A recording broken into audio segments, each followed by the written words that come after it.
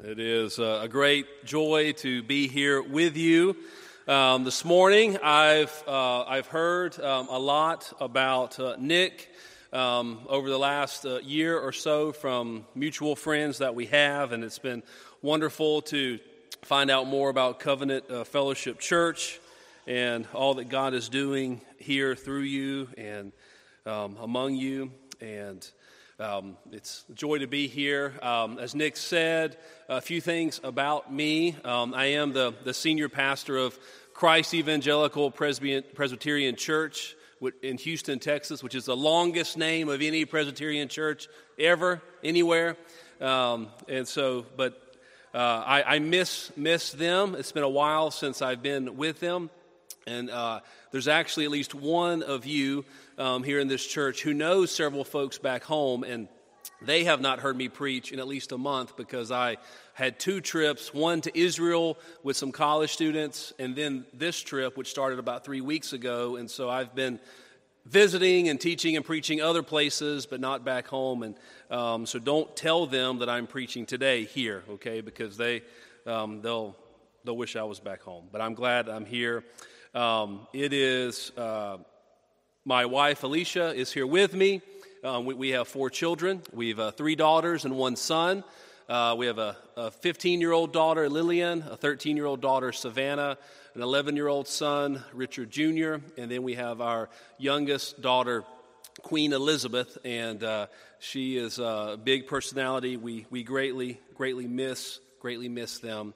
But most importantly, I am a sinner saved by Christ and His grace, and it is a great joy and honor to be here with you and to open God's Word with you. And so we'll be looking at Psalm 13, and so I invite you to open up your copies of God's Word to Psalm 13. And I know that you've not been in the Psalms. You've been in Romans in the morning and other places in the evening. And so let me just say a word about Psalm 13 before I read the text to us. And you'll notice that Psalm 13, like many Psalms, has a title. And the title in the smaller print just before verse 1 is actually part of the Hebrew text. And for Psalm 13, that title is To the Choir Master, a Psalm of David. And so just by way of introduction to Psalm 13, that tells us something about this psalm. One, we know the author is David, and that David is King David. And we're not given the specifics around the time in his life when this took place, but David wrote this. I'm sure as you hear Psalm 13, even as we move through it together during the sermon, if you're familiar with David's life from 1 and 2 Samuel, then you may even think of multiple times in his life when he could have been prompted by the Spirit to write this psalm. But King David is the author. But then you also see that it's to the choir master, which tells us that Psalm 13 is meant to be sung by God's people. The Psalm 13 is not merely telling us about something that David felt at one time in his life, that he felt this way, and so he prayed this way to God. He felt this way, and so he cried out to God. This psalm is to the choir master. This psalm is for you, the people of God, and to help give words to your prayers, to our prayers, and to our cries, and to our songs. Perhaps during times whenever we don't know what we ought to pray. We don't know what we ought to cry out.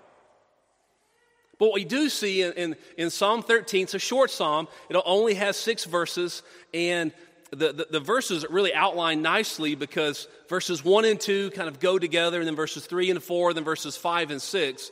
And what we see in the progression from verse 1 to verse 6 in Psalm 13 is really like climbing a mountain, ascending a mountain, and to lifting our gaze all the while. And see, the psalm begins down in the depths of waiting and lament and even desperation. And we see that beginning in verses 1 and 2. And then we begin to ascend, slowly but surely ascend to a vantage point with our gaze is lifted. It's a vantage point of confidence and hope and trust and assurance. You know, John Calvin called the book of Psalms an anatomy of all the parts of the soul. An anatomy of all the parts of the soul, and I think that's wonderful. And he said that because you can find every emotion that the human heart can experience somewhere in the Psalms. If you can experience it, you can name it, it's going to be here in the Psalms, including life's griefs, sorrows, fears, doubts, joys, hopes, cares, perplexities, uncertainties. You name it, it's in the Psalms. And what we're going to hear, especially in verses 1 and 2, this refrain of this cry, this question, how long, O Lord? See, Psalm 13 is really a gift to God's people. For when we can only think to cry out, how long, O Lord? So with all that said, hear now God's holy, inspired, inerrant, infallible, life-giving word. Psalm 13. To the choir master, a psalm of David. How long, O Lord, will you forget me forever? How long will you hide your face from me? How long must I take counsel in my soul and have sorrow in my heart all the day? How long shall my enemy be exalted over me? Consider and answer me, O Lord my God. Light up my eyes, lest I sleep the sleep of death. Lest my enemy say, I have prevailed over him. Lest my foe rejoice because I am shaken. But I have trusted in your steadfast love. My heart shall rejoice in your salvation. I will sing to the Lord because he has dealt bountifully with me. This is the word of the Lord. Thanks be to God. And it's absolutely true. And it's given to us in love for our good. And so if you're someone who benefits from a sermon outline, then we have an outline this morning. 3 headings: waiting in anguish, praying in desperation, and then trusting in the Lord. Waiting in anguish, praying in desperation, trusting in the Lord. Waiting, praying, trusting. Will you go with me to the Lord in prayer now as we pray for this time together? Father, we thank you for your word. That is absolutely true, that is given to us in love for our good.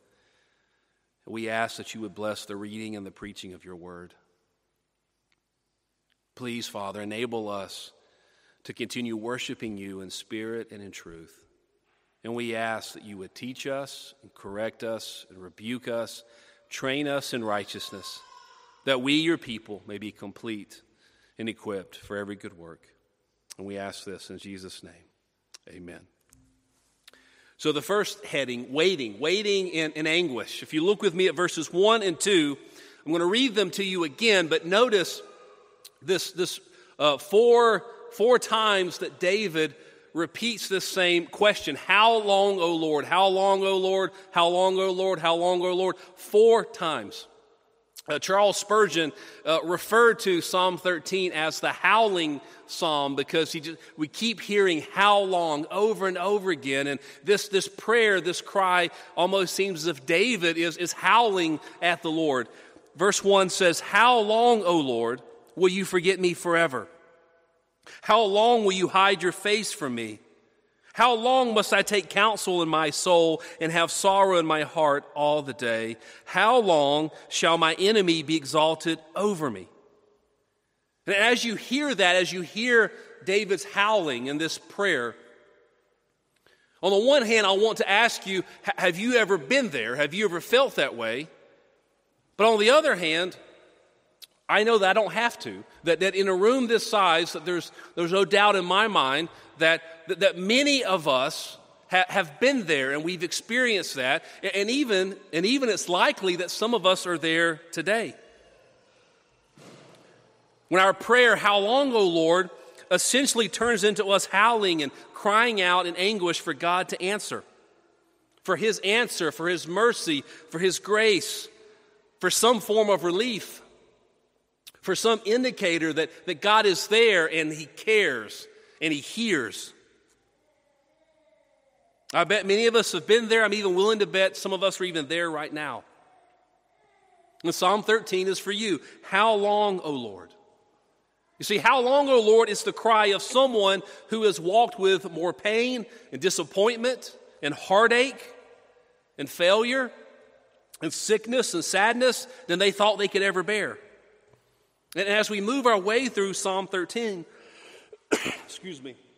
we see this pain, anguish, and distress really has multiple aspects. I see at least 3 in the first 2 verses. Multiple aspects. The first being spiritual. How long will God forget me? How long will God hide His face from me? But then second, we see there's an internal or personal aspect of this. David refers to sorrow in his heart. And then third, we see there's a circumstantial aspect. That David's case involves enemies. And so if you think about these in turn, first, there's the spiritual aspect to it. It has to do with distress related to God. That David cries out in verse 1, "How long, O Lord, will you forget me forever?" Now, forget here does not mean to no longer remember me. But rather, David is referring to God appearing to not answer. Appearing to not answer prayer rather than a loss of memory. See, David is not accusing God of having amnesia. That as we look at the Bible, when we read that God remembers His people, it most often means that God acts on their behalf in accord with His word and His promises and what He remembers. And then whenever we read in the Bible about God's people feeling forgotten by God, it means that He's not appearing to come to their aid. And therefore it seems or it appears as if God has abandoned them. That God appears to be silent. And then David adds in verse 1 the word forever. How long, O Lord, will you forget me forever? Meaning, will this ever change? Or put another way, verse 1 is really asking, how long will you continue to forget me? And then David says, how long will you hide your face from me? How long will you hide your face from me? Now think about that phrase, that expression, hide your face from me. It seems like this reference to God hiding His face it's a reversal of the well-known Aaronic blessing from Numbers 6. A blessing that's often used as a benediction. We read in Numbers 6, verses 24 to 26, the Lord bless you and keep you. The Lord make His face to shine upon you and be gracious to you. The Lord lift up His countenance upon you and give you peace. See, the Lord's face shining on someone, shining on His people, signifies the Lord is graciously blessing them and showing them His favor. But if we look back to Psalm 13, David doesn't feel any of that. He doesn't feel like he's experiencing any of that, so he cries out, how long will you hide your face from me? Put another way, how long will you hide your favor from me? He says, how long, O Lord? Have you been there before? Are you there now? But second, we see a dimension of David's anguish that it's personal, it's inward. And so you see in verse 2, how long must I take counsel in my soul and have sorrow in my heart all the day? There's so much anguish there. See, the first part of verse 2, I think, refers to David's many attempts, his many futile and failed attempts to figure this out on his own, to think his way out of this, to fix this situation. But he can't. That he's wrestled with his own thoughts over and over and over again, but he simply can't think his way out of this. Then you look at the second sentence of verse 2, and God does not appear to be answering David. So David keeps trying to think his way out of this difficulty, but he can't. Therefore, David has sorrow in his heart all the day, or daily, or all the time. That plan after plan, attempt after attempt fails, and David has sorrow in his heart all the day. And so he cries out, "How long, O Lord?" But the third dimension of David's anguish is that there are circumstances, and in David's case, there are difficult people, literal enemies that he points to. You see in verse 2, "How long shall my enemy be exalted over me?" And we're not given indication of who David's specific enemy here is, although the context seems like it could be some form of betrayal, some form of insurrection, some other power struggle. It could be referring to King Saul warring against David. It could be referring to David's own son Absalom and the rebellion that he leads against his father that results in a civil war. But even if you don't have people in your life that you would label as enemies, I think that we can all relate to the distress and the problems caused by difficult people and difficult circumstances. I think we know what difficult people are like, don't we? I'm guessing you do. Okay, and I'll say this: if you don't know any difficult people, that's probably because you are a difficult person. That's just for free. You can think about that. Okay. David cries out, "How long, O Lord?" It's the cry of someone who feels abandoned by God, at least at some level, and they're essentially issuing their complaint that God does not appear to be answering their prayers, that God seems distant, that their prayers feel like they keep hitting the ceiling and bouncing back down.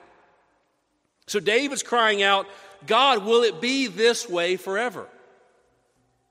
Will this ever end? Will things ever change, ever get better? Will the chronic pain ever end? Will my back stop hurting? Will the migraines go away? Will this next treatment finally be the one that works? Will there ever be peace in my family? Reconciliation and healing in my marriage? With my siblings? In my relationships with my children?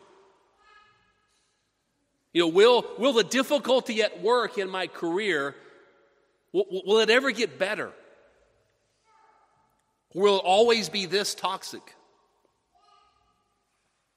See, how long, O Lord, is the cry of someone who has walked with more pain, disappointment, heartache, uncertainty, sickness, sadness than they thought they could ever bear. And yet, I don't want you to miss that this is where David is in verses 1 and 2.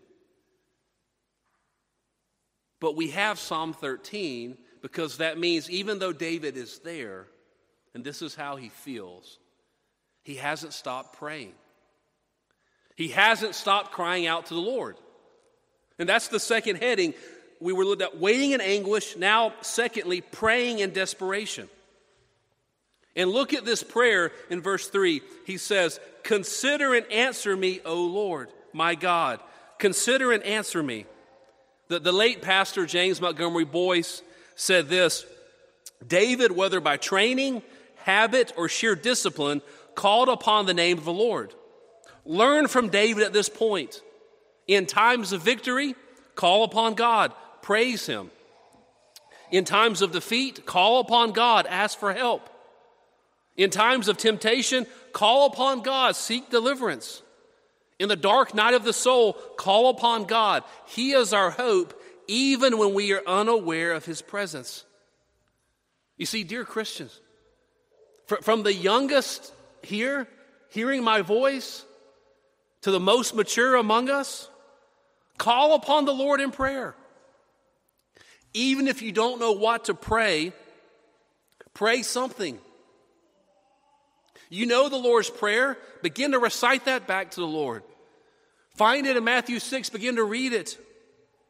But pray and keep praying, that you may at times feel like your prayers aren't leaving the room. They're hitting the ceiling, bouncing right back down. But you keep praying and be honest with God. Be honest with Him. He can handle your honesty. He wants it.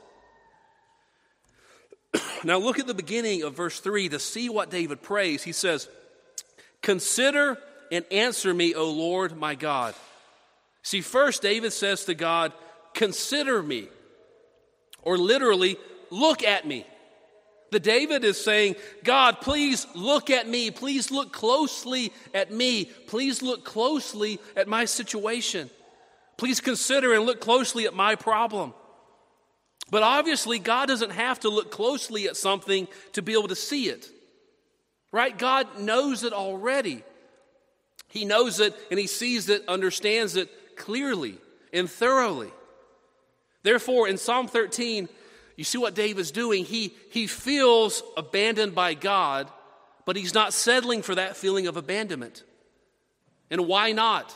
David feels this way, but David knows this is not who his God is. That his God is not a distant, forgetful God. David knows that his God is always near to his people. David knows that his God knows his people intimately. Subjectively, David feels forgotten by God. Objectively, David knows it's impossible for God to not already and thoroughly and comprehensively know every detail concerning David, even his thoughts and situation. So put another way, David does genuinely feel forgotten by God. However, David's feelings are not objectively accurate. He really does feel this way, but the way he feels is not reality. That God does not need to be refocused on David's situation. You see, it's God is not like us in the way that we can get distracted. You know, I can be having a conversation with one of my 4 children. We're having a great conversation, and then it seems like there's a break in the conversation. Maybe they turn and look at something else. They turn away. I pick up my phone. Next thing I know, Alicia is shaking me to kind of snap me out of that email or that text because my child has come back and started talking to me again. Right, and I need to put it down, okay, and not be distracted. But God is not like that. God is never distracted from his knowledge of you, his care for you, and his concern for you. I mean, listen to what we read in Psalm 139. O Lord, you have searched me and known me. You know when I sit down and when I rise up. You discern my thoughts from afar. You search out my path and my lying down and are acquainted with all my ways. Even before a word is on my tongue, behold, O Lord, you know it altogether. You hem me in behind and before and lay your hand upon me. Such knowledge is too wonderful for me. It is high, I cannot attain it. See, God understands what David is feeling and experiencing. And he knows what David means whenever he prays, Lord, come close and look and consider my plight. And dear Christian, the same is true for you. So David then cries out, answer me, O Lord. And if you look at your Bible text, you may notice that word Lord has a different type of font, that all of the letters L, O, R, and D are all capitalized. That's telling us that word for Lord is the word Yahweh, which is God's personal and covenant name. And that's the name that David uses for God all throughout Psalm 13. He uses it in verse 1, in verse 3, and verse 6. And the point here is that David cries out to Yahweh to answer him. He says, my covenant-making and my covenant-keeping God, please answer me. Please respond to me. I have nowhere else to go. You are my God, so please answer me. Respond. And then we see in verse 3, David prays, light up my eyes, lest I sleep the sleep of death. Put simply, what David is saying is that, God, I feel like if you don't help me, if you don't encourage me, if you don't strengthen me, I'm going to die. I feel like I have nowhere else to go. And then look at all of verses 3 and 4 together. He says, consider and answer me, O Lord my God. Light up my eyes, lest I sleep the sleep of death, lest my enemies say, I have prevailed over him. lest my foes rejoice because I am shaken. Commentator Dr. Alan Ross says this about David's mention of his enemies in verse 4. The point is that David is a faithful believer in the Lord. The triumph of his enemies over him would be held by them as a triumph over David and his faith. David's appeal is that if God did not want them to rejoice, then God would have to answer the prayer. You see, here in verses 3 and 4, David continues to pray through his desperation, through his feeling of being abandoned by the Lord. And that's one of the most fascinating aspects of Psalm 13, is that David is so honest about his feelings. And he feels abandoned by God. And he's honest about those feelings. And at the same time, David is logical. And he's rational about the reasons that he gives for why God should answer his prayer.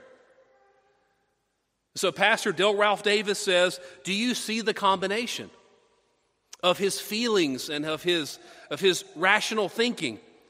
Do you see the combination in verses 1 and 2? There is especially the feeling, how David feels. In verses 3 and 4, there's the thinking. He's thinking this through about who God is. In the former, there's emotion. In the latter, there's reasoning. In verses 1 and 2, the affections are laid bare. In verses 3 and 4, the arguments are pressed. Neither either or, but both and. And the Psalm 13 implies that especially in prayer, that you must hold both emotion and reason together. And in a true knowledge of God, they combine. At the throne of grace, tears fall from your eyes and arguments rise from your lips. So the question, friends, is this how you pray? On the one hand, do you pray with honesty and transparency? Well, you should and you can. Right? God can handle your honesty.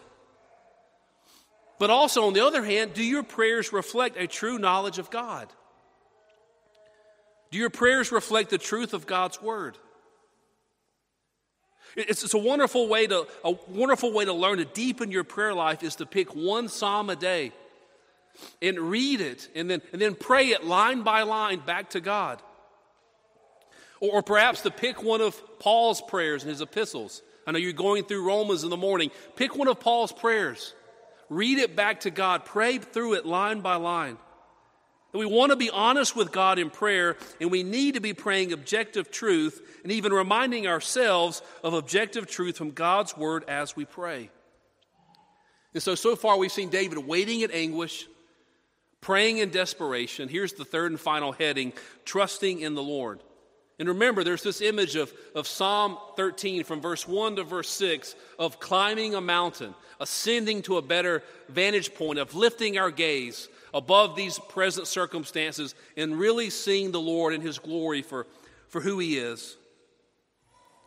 So at the beginning of the psalm in verse 1, David cries out, "How long, O Lord?"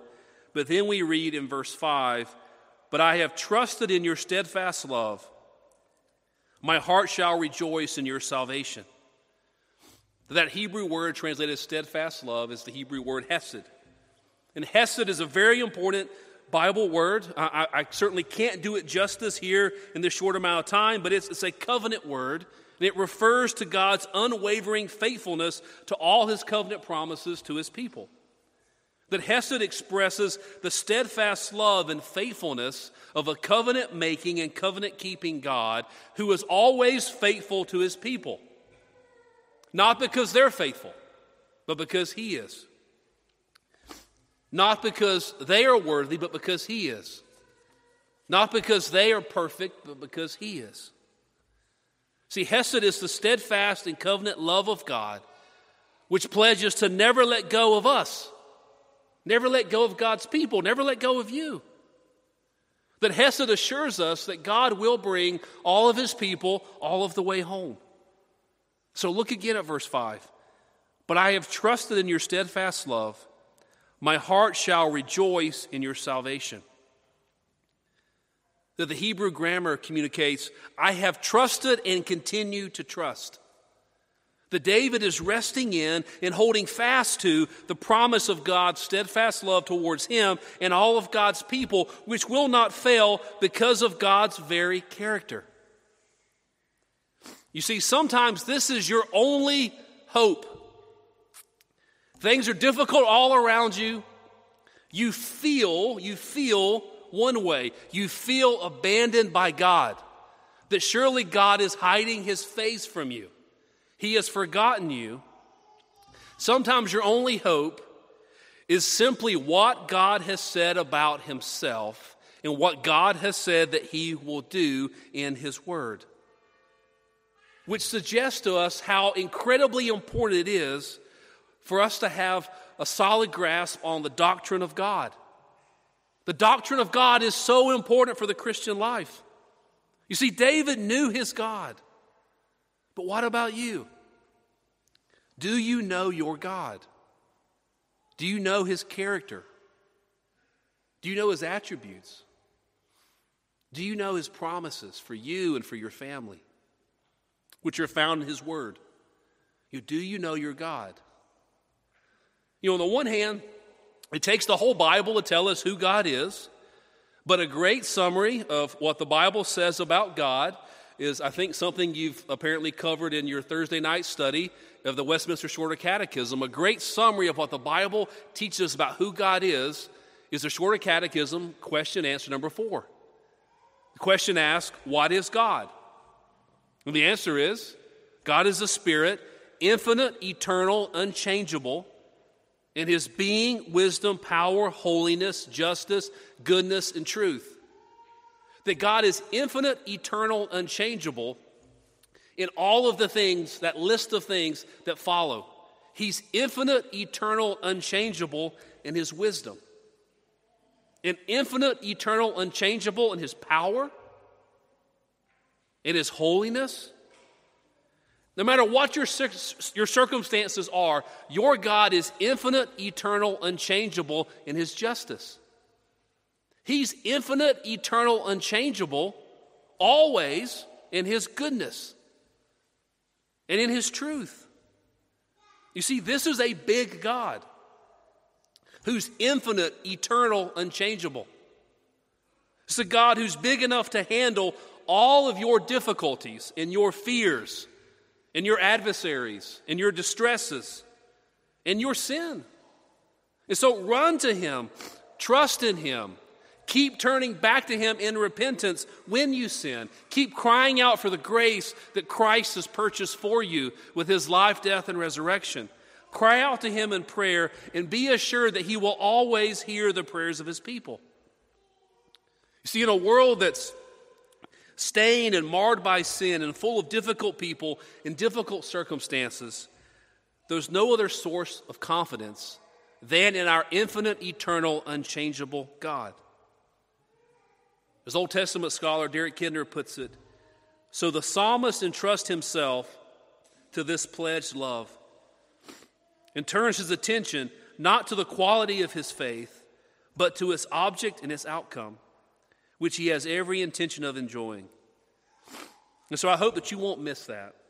You see, the lesson from Psalm 13 is not, okay, whenever you feel forgotten by God, you need to somehow muster up a better quality of faith. That's not the point. The point here is that our faith, no matter how strong or no matter how weak, no matter how robust or no matter how fragile, must be in the right object, in the right one, in Yahweh, in our covenant-making, covenant-keeping God. You see, here in Psalm 13, David asked, "How long, O Lord, will you forget me forever?" So let me ask you, dear Christian, how do you know that your God will never, ever forget you?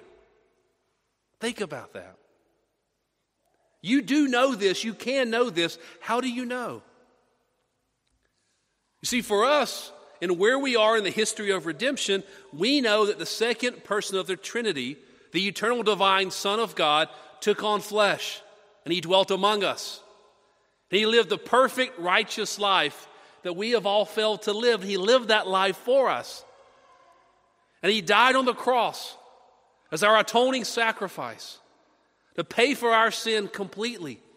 And he rose from the grave on that first Easter morning, not only to prove that all of this is true, but also so that we would know that there's real resurrection power that has raised us from our spiritual death to new life in Christ. And that we are now given new hearts, a new birth. We've been made new creations. We now have resurrection power to walk in newness of life. That Christ did all of this. And don't forget what he said in John chapter 10, verses 28 and 29. Speaking of you and of me, I give them eternal life, and they will never perish, and no one will snatch them out of my hand. My Father who has given them to me is greater than all, and no one is able to snatch them out of the Father's hand. You see, Christ can never forget you. He can never forget you. He won't allow anyone to even take you out of his hand. You're never going to slip out of his hand. He can never forget you. And so the point here is that our faith, no matter how strong or how weak, must be in the right one. It must be in Christ. He is the Savior we need. He'll never forget us or abandon us or let us out of his hand. As Pastor Sinclair Ferguson puts it, even the weakest Christian still gets the same strong Christ. And so listen again to how Psalm 13 ends. But I have trusted in your steadfast love. My heart shall rejoice in your salvation. I will sing to the Lord because he has dealt bountifully with me. And so listen to verse 6 again. David's circumstances and his enemies, they're still the same. David still feels one way. He feels abandoned by God. He feels forgotten by God. But David says, I will sing to the Lord because he has dealt bountifully with me. Put another way, things are still just as hard, just as impossible. But David is certain that he will one day have such a song to sing whenever he looks back on all that God has done for him. And so, dear Christian, what about you? What will you do when you find yourself asking, how long, O Lord, will you forget me forever? Do you know what you should do? You should do exactly what you're doing right now. You should join the people of God in the worship of God, Lord's Day after Lord's Day, and be nourished and be strengthened by God's Word and His Spirit and His people. You should put yourself under the ordinary means of grace over and over again, Lord's Day after Lord's Day. See, it's in the daily and the weekly reading, studying, teaching, preaching of God's Word. It's in the Scripture-soaked prayers and experiencing the sacraments faithfully explained and administered that you'll be reminded of God's steadfast love for you in Christ. And so let me end with one last Scripture reading from Romans chapter 8, from the very end of the chapter, beginning in verse 31. Paul reminds us, what then shall we say to these things? If God is for us, who can be against us? He who did not spare his own Son, but gave him up for us all, how will he not also with him graciously give us all things? Who shall bring any charge against God's elect? It is God who justifies. Who is to condemn? Christ Jesus is the one who died, more than that, who was raised, who's at the right hand of God, who indeed is interceding for us. Who shall separate us from the love of Christ? Shall tribulation or distress or persecution or famine or nakedness or danger or sword? No, in all these things, we are more than conquerors through him who loved us. For I am sure neither death nor life, nor angels, nor rulers, nor things present, nor things to come, nor powers, nor height, nor depth, nor anything else in all creation will be able to separate us from the love of God in Christ Jesus our Lord. Amen. Let's pray. Father, we thank you for your word. We thank you for the precious promises that we have. That no matter how we feel, no matter what our experience is, that we know, Father, that you are not and that you cannot ever forget us or abandon us. You won't, you can't. You hold us in your hand. We are your people, and you promise to bring all of us all the way home. We ask, thank you for this, Father. Impress these truths upon our hearts, we ask. In Jesus' name, amen.